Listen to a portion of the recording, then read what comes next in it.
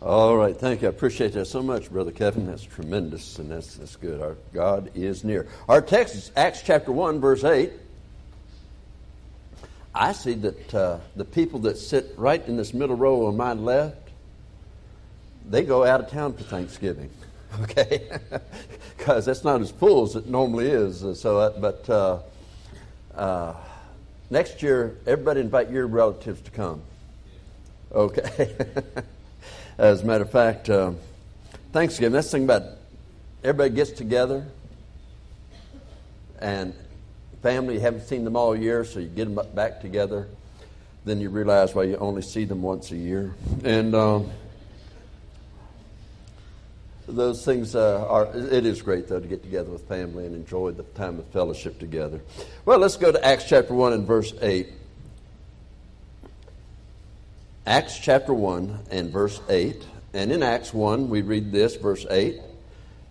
But ye shall receive power after that the Holy Ghost is come upon you, and ye shall be witnesses unto me, both in Jerusalem, and in Judea, and in Samaria, and unto the uttermost part of the earth. Now shall we pray. Father, we thank you for this word of yours, and we're thankful, Lord, that we live in a country where we still have the freedom to preach it and to spread it without fear of a government trying to stop it.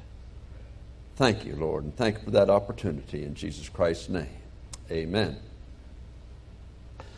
We must be a thanks-living church in today's unthankful society, a society that is really unthankful spiritually as well as secularly.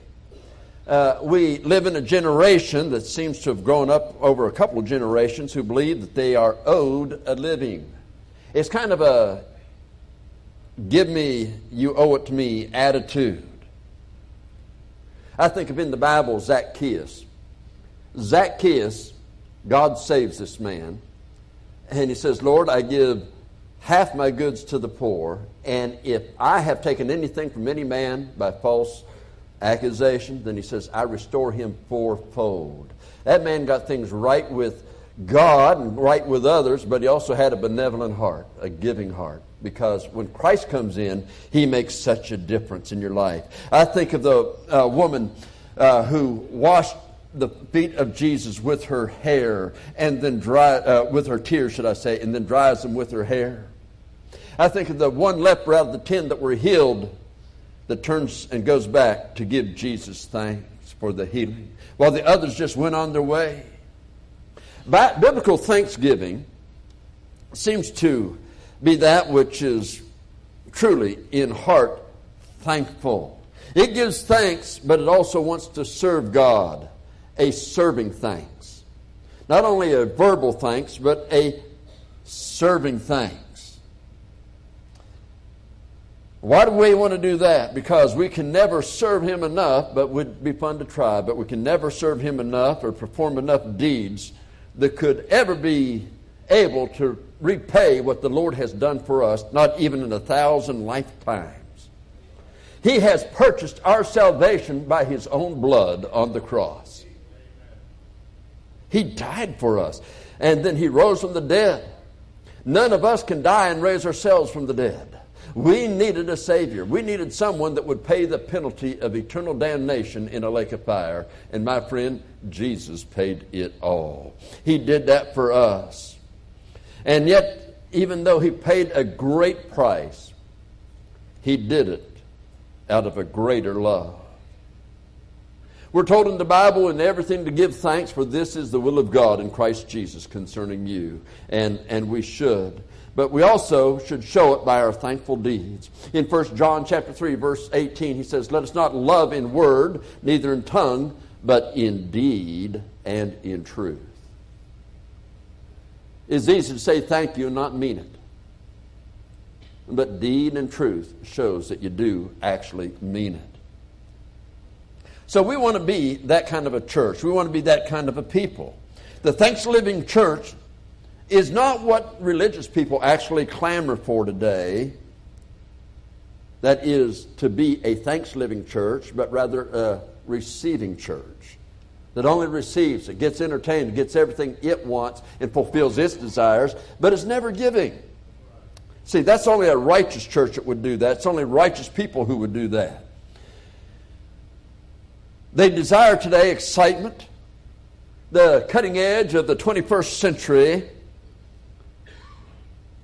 and they want everything that goes just like the world does so that they will be loved and liked by the world. It's interesting to me, almost every week I receive either email or snail mail that advertises programs, that if you'll get these programs, it'll really help. I mean, it'll make your church staff more efficient. It'll make your people love their church much more. If it takes a program instead of Christ in our hearts to be more efficient and to love our church more, we've got a problem. We have got a spiritual problem, and usually people aren't aware that they do. How many have found out they got cancer in stage 4 and didn't know there was no signs of it? I mean, they didn't have aches, they didn't have pains. All of a sudden they find out they've got a cancer, it's terminal. They weren't aware of it. Unfortunately, there are Christians that have made their spiritual lives terminal, not about eternity with Christ in heaven, but they've made their spiritual life terminal in what can be accomplished for Jesus Christ because they're unaware of that growing hardness to the spiritual things of God. Yes, we want to be a thanks living church. If it takes that program, then, friend, you have no inkling of what God's holy love is. In the last days, we're told that they do not endure sound doctrine. God said that, and we're witnessing that today. People want to feel good about their pleasures and about everything they do that, I enjoy doing this, so don't make me feel bad about it. And that's the attitude. Make me feel good. If you must be entertained by music, by programs, then I can tell you, on the authority of God's Word, you're not walking in the Spirit.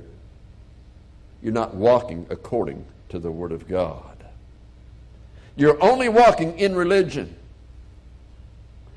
If we must turn to the world to build a church, if we must turn to the things that appeal to the flesh, we only have a religion. We only build a religion, but not a transformed holy life in Jesus Christ.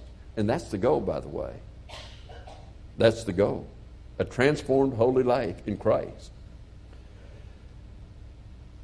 We must quit relying on seminars and programs to build the local church. Rather, God designed a way. He's already got a program, designed it years ago, over 2,000 years ago. It is built through fervent prayer and holy commitment to the Word of God, regardless of the circumstances. I was reading a quote this week, and I think it was by Charles Haddon Spurgeon. And I'm not real sure, but he said this: people are prone to chisel their problems, their trials, their tribulations in stone, but to write our blessings in sand. And isn't that true? Isn't that true? You see, and if that's the case with us, we will not have a holy commitment to the Word and will of God, and we will not be a light in this dark world. We can have a religious light that has the flavor of religion, but not the life-transforming holy power of God in our personal lives. We're out to bring the world to Jesus Christ. We're out to help Christians go from the unholy to the holy, from the unrighteous to the righteous. And my friend, we can only do that through a commitment to Jesus Christ that doesn't rest upon the reaction of people, but rather on the hope of pleasing God. Yes, I'm tired of seminars which speaks, especially to our younger pastors, and encouraging them, you've got to read other books. You've got to read authors that tell you about business and about life and about promotion and about this and about psychology and philosophy. And you need to read these books. And they impress that more than they do the Word of God. They don't want you to address subjects such as abortion, homosexual marriages, homosexuality itself. They don't want you to address things as immodesty or disrespect for God and His house. I will tell you, I'm not about what they are. We're not about psychology. We're not about philosophy. We're not about this phony doctrine. And it is phony, okay? Without apology from me, it is a phony doctrine of Calvinism that tells people you are predestined to either heaven or hell. You have nothing to do with it. And yet the Bible says, whosoever, so many times. The Bible says that He shed His blood not only for our sins, but for the sins of the whole world. Quit calling God a liar. Instead of a man's philosophy, build your faith on the Word of God. You know, I was talking to a Calvinist one time, and they believed in the perseverance of the saints. I don't believe in that. Now, we call it eternal security, but it's not because that we persevere. It's because the Lord has saved us forever when we receive Him as Savior. If it depends on my perseverance, I'm going to go to hell wide open. I need a Savior, and Jesus Christ is that Savior, and He's not only my Savior, He keeps. The problem with that, though, is that we get up, and this happens with Baptists, by the way. Okay? And it's just as wrong, it's just as dumb, it's just as silly, but they go and say, well, you know what? I've heard those Calvinists. And some of them say, well, you messed up in your life, so you probably really didn't get saved. You need to repent. And that, you didn't do this, so you need... And so they, in reaction to Calvinists saying, you didn't really get saved, they swing all the way over to the other side, and they preach easy believism. Repentance is not a part of salvation. Then you need to go back in Mark chapter 1 and tell Jesus how wrong He was for preaching repentance and faith. Because the Bible says clearly that's what He preached. Now, was Jesus a liar and wrong, or do they have it wrong about no repentance and salvation? Listen, you don't get saved without faith, and you don't get saved without repentance. That's why in Acts 17, 30 and 31, God commands all men everywhere to repent. But you know what I like about that? God has commanded all men. That means it's open. Why would He give us a command if it's not open for us? He's commanded all men everywhere to repent. And my friend, that means there's always a way of salvation. Now, if I'm going to read a book, then I'm going to read the Bible. It's going to be if I'm going to read a book besides the Bible, it's going to be by a Spirit-filled man that has a burden to get God's message from the Bible that's in his heart. But it's not going to be about a capital, how can we get more money out of the people campaign. Consulting firms will, if you pay them enough, they'll inspire your people to build a para or a mega church. But it will not be immersed in strong Bible doctrine because they realize that people will not endure sound doctrine. Listen how the Bible describes it of the last days in 2 Timothy chapter 4, verses 3 and 4. For the time will come when they will not endure sound doctrine, but after their own lust shall they heap to themselves teachers, having itching ears, and they shall turn away their ears from the truth, and shall be turned unto fables. What are some of those fables? Well, Revelation 3:1. And unto the angel of the church in Sardis write, these things saith he that hath the 7 spirits of God and the 7 stars. I know thy works, thou hast a name that thou livest and art dead.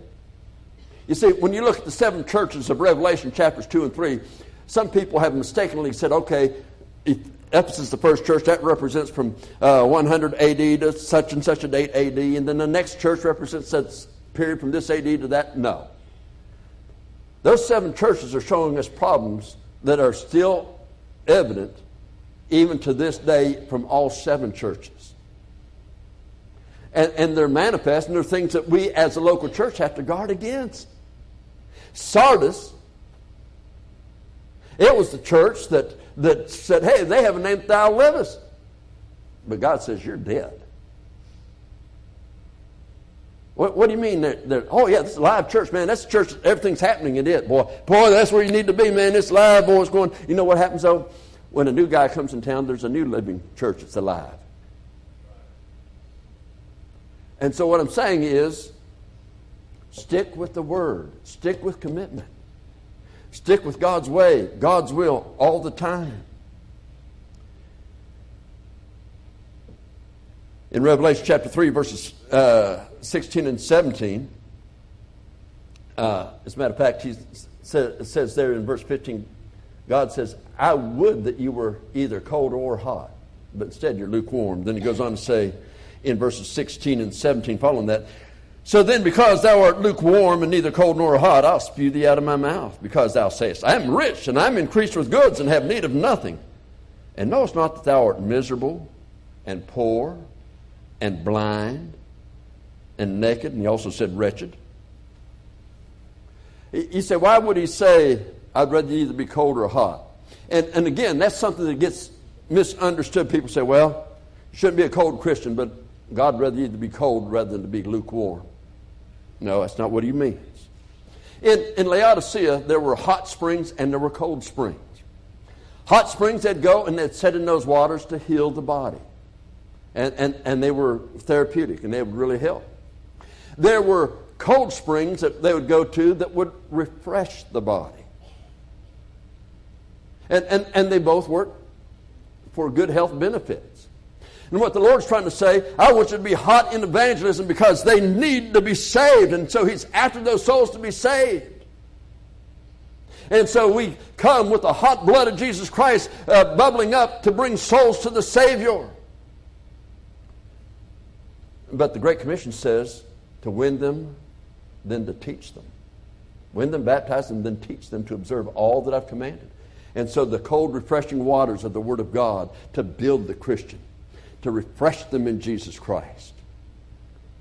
And so we have the Word of God. And so God's not saying, well, I'd rather at least be cold than lukewarm. No, God never says it's good to be cold if you're thinking of it as just a hardened Christian not doing anything for the Lord.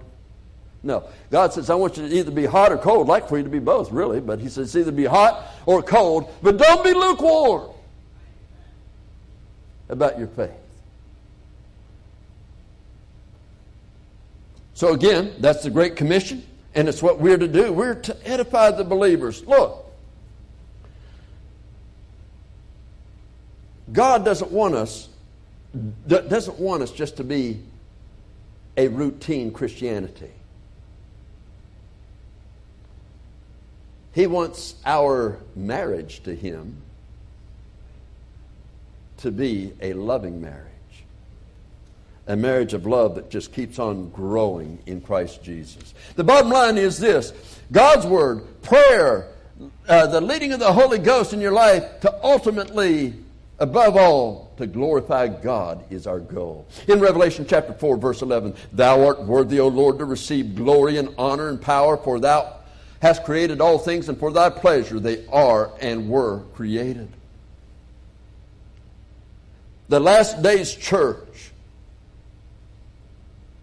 should not be, although evidently it is in many places, should not be marked by greed or a rock concert type of a religion, nor are pastors trying to build themselves little empires that'll build their ego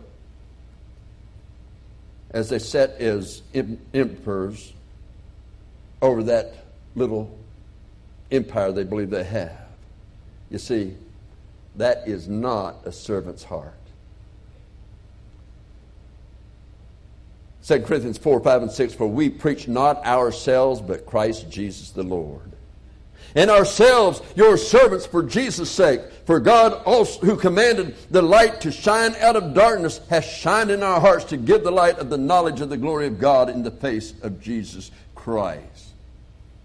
You see, the light that we show is not to be our own light, it's to be the light of Jesus Christ that shines on Him, that glorifies God. That's the light that we're to show. That is the light we're to shine for His names. Now, I like Sundays in which we have Roundup Sunday. I like the special meetings as a revival. I like the missions conferences. I like even the campaigns in which we emphasize a specific doctrine as well as a service that reaches out for other souls. You see, the reason for all of those things is to glorify God. And it is to teach us His love, His person, and to fulfill His desires. We want to learn in the way of righteousness and true holiness. And it's up to each one of us as individual members of the part of the family of God, no matter where we are as part of the family of God in His local church, to decide if we want to glorify a holy God or just go with the flow of religion. But it's a decision that you make. Therefore, as we see a new year is approaching to us, it's not far away. Don't wait to make commitments when it comes to your relationship with the Lord and Savior Jesus Christ. Don't wait on those commitments. Start now reading through the Bible. We have it on our website that you can read it through in 36 weeks. You just get on our website, centralbaptistocala.org, and in the left-hand column, read the Bible through in 36 weeks. You can get on there and you can know how to go through the Bible in 36 weeks. Commit yourself to an hour a day at least with the Lord. Look, people spend an hour, whether it's Facebook or other social media, TV, sports, they'll spend an hour a day doing things for which they're not getting paid. They just do it. Why is it we got an hour and even hours for those things, but we can't find time to be in God's Word? See, that identifies our thankfulness, whether it's real or not. Saying thank you is not loving God in deed and in truth. It's rather just a word. Sounds good. Makes us feel good to say that. Thank you, Lord.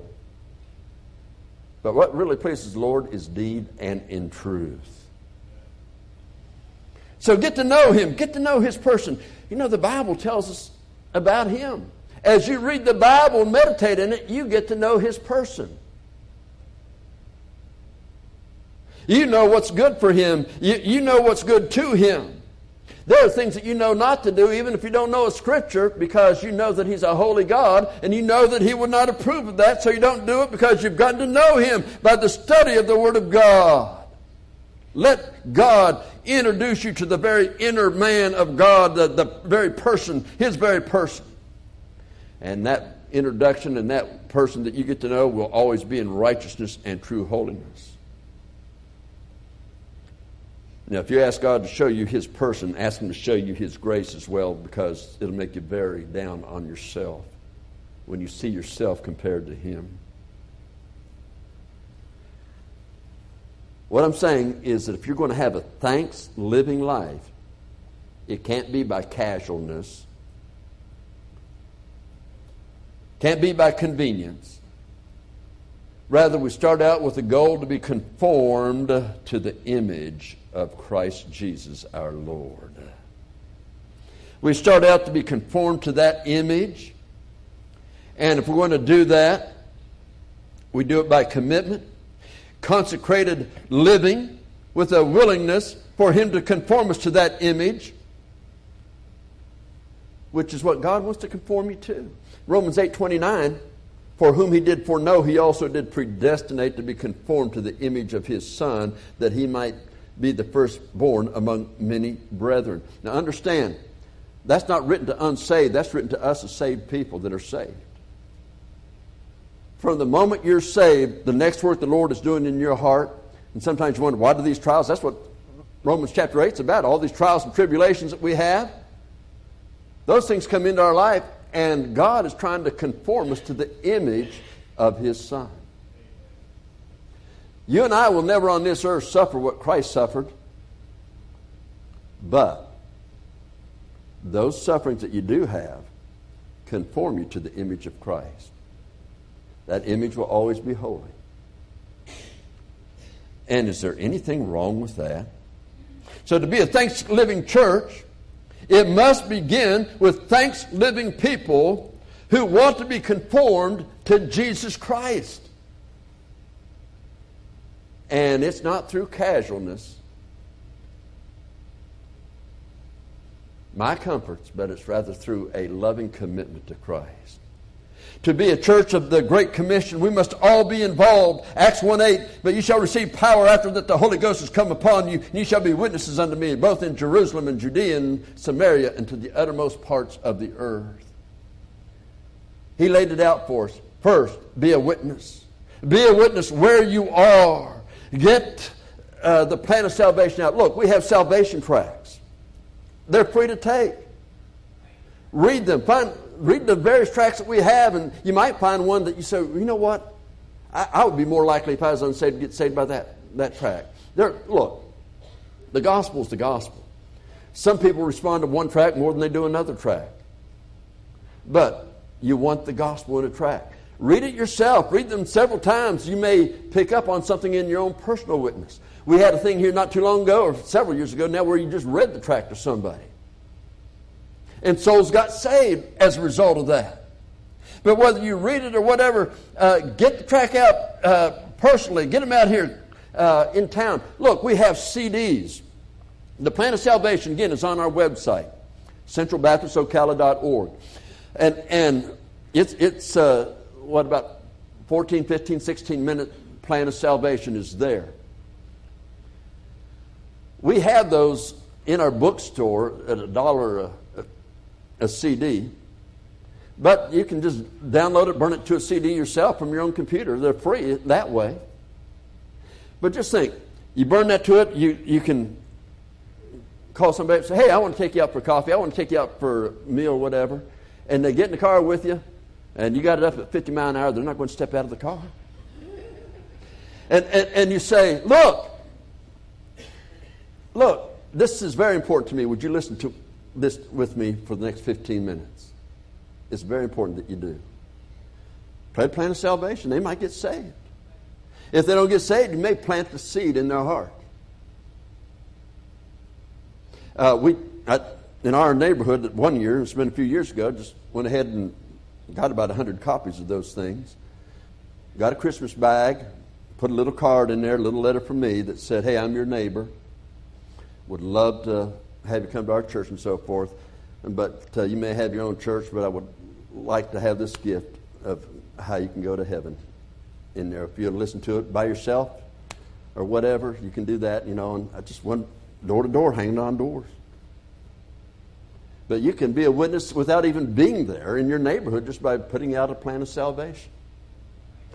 In Jerusalem, Judea, you got to reach out. And so we get our radio station, for example, WTYG. Enlist businesses to underwrite some of the programs. Hey, look, they not only get it as tax-free, it's a free advertising in a sense for them, but it gets the Word of God out in the community. Get involved in visitation.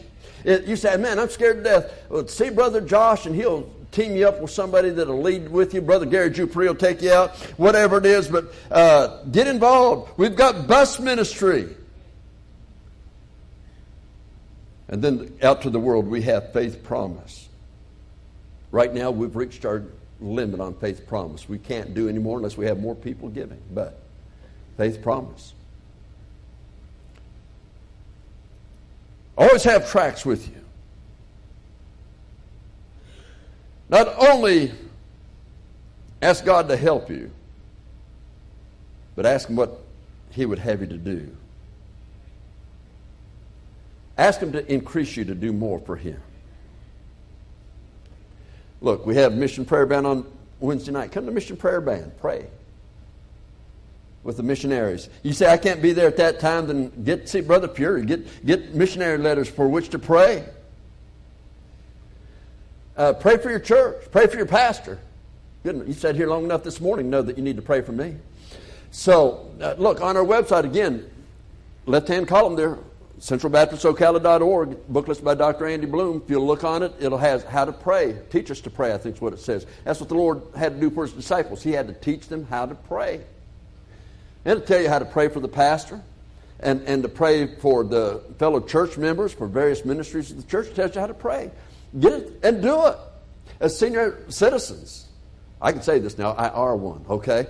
Senior citizens, if you're retired and you got that extra time, and you're trying to figure out why not use that time for prayer? And there are things on how to pray, and it's biblical, it's scriptural. We give a scriptural reason throughout on how to pray for your church. Then by a holy life. For the Lord said, be ye holy, for I am holy. Let us not be saved people, but our lives go against the very testimony that we should have. Let's not turn the grace of God into lasciviousness. Let's be a thanks-living church, but we can only be that through thanks-living Christians. Get to know Him, love Him, serve Him, and do it in a way that shows God your loving thanks. Now, let me close it by saying this. We can't be a thanks-living person until we have Jesus Christ as our Savior. Because then you only have religious works, and works will not save you. For by grace are you saved through faith, that not of yourselves. It is the gift of God, not of works, lest any man should boast. You're not going to save yourself through your works. You're not going to go to heaven just because one day you said, well, I said this prayer, Lord save me, amen, and I'm going to heaven now. I can live like I want to. No, you didn't repent. You say, you mean repent means I've got to turn, stop doing this, stop doing that? No, repent means you're turning to Jesus Christ. You're giving your life to Him. If you're turning to Jesus Christ, guess what? You're turning from the world. If you turn to Jesus Christ, you're turning from yourself. And you're trusting that His shed blood on the cross, He shed that blood, dying for every sin you ever have or ever will commit. He was buried and rose up victoriously over hell and death. Only He has the keys of hell and death, Revelation 1:18 says. If you're going to go to heaven, it's only going to be through Christ. As I mentioned preaching the funeral here the other day, and I say this at all the funerals. You're either here today to say goodbye or see you later. And this week, your life ends. Will people be coming by to say goodbye, or will they be coming by to say, see you later, because you're in Christ and they're in Christ? Without Christ, your eternity is in a lake of fire where you never cease to exist, but you never pass away. What is it for you today? Let's bow our heads.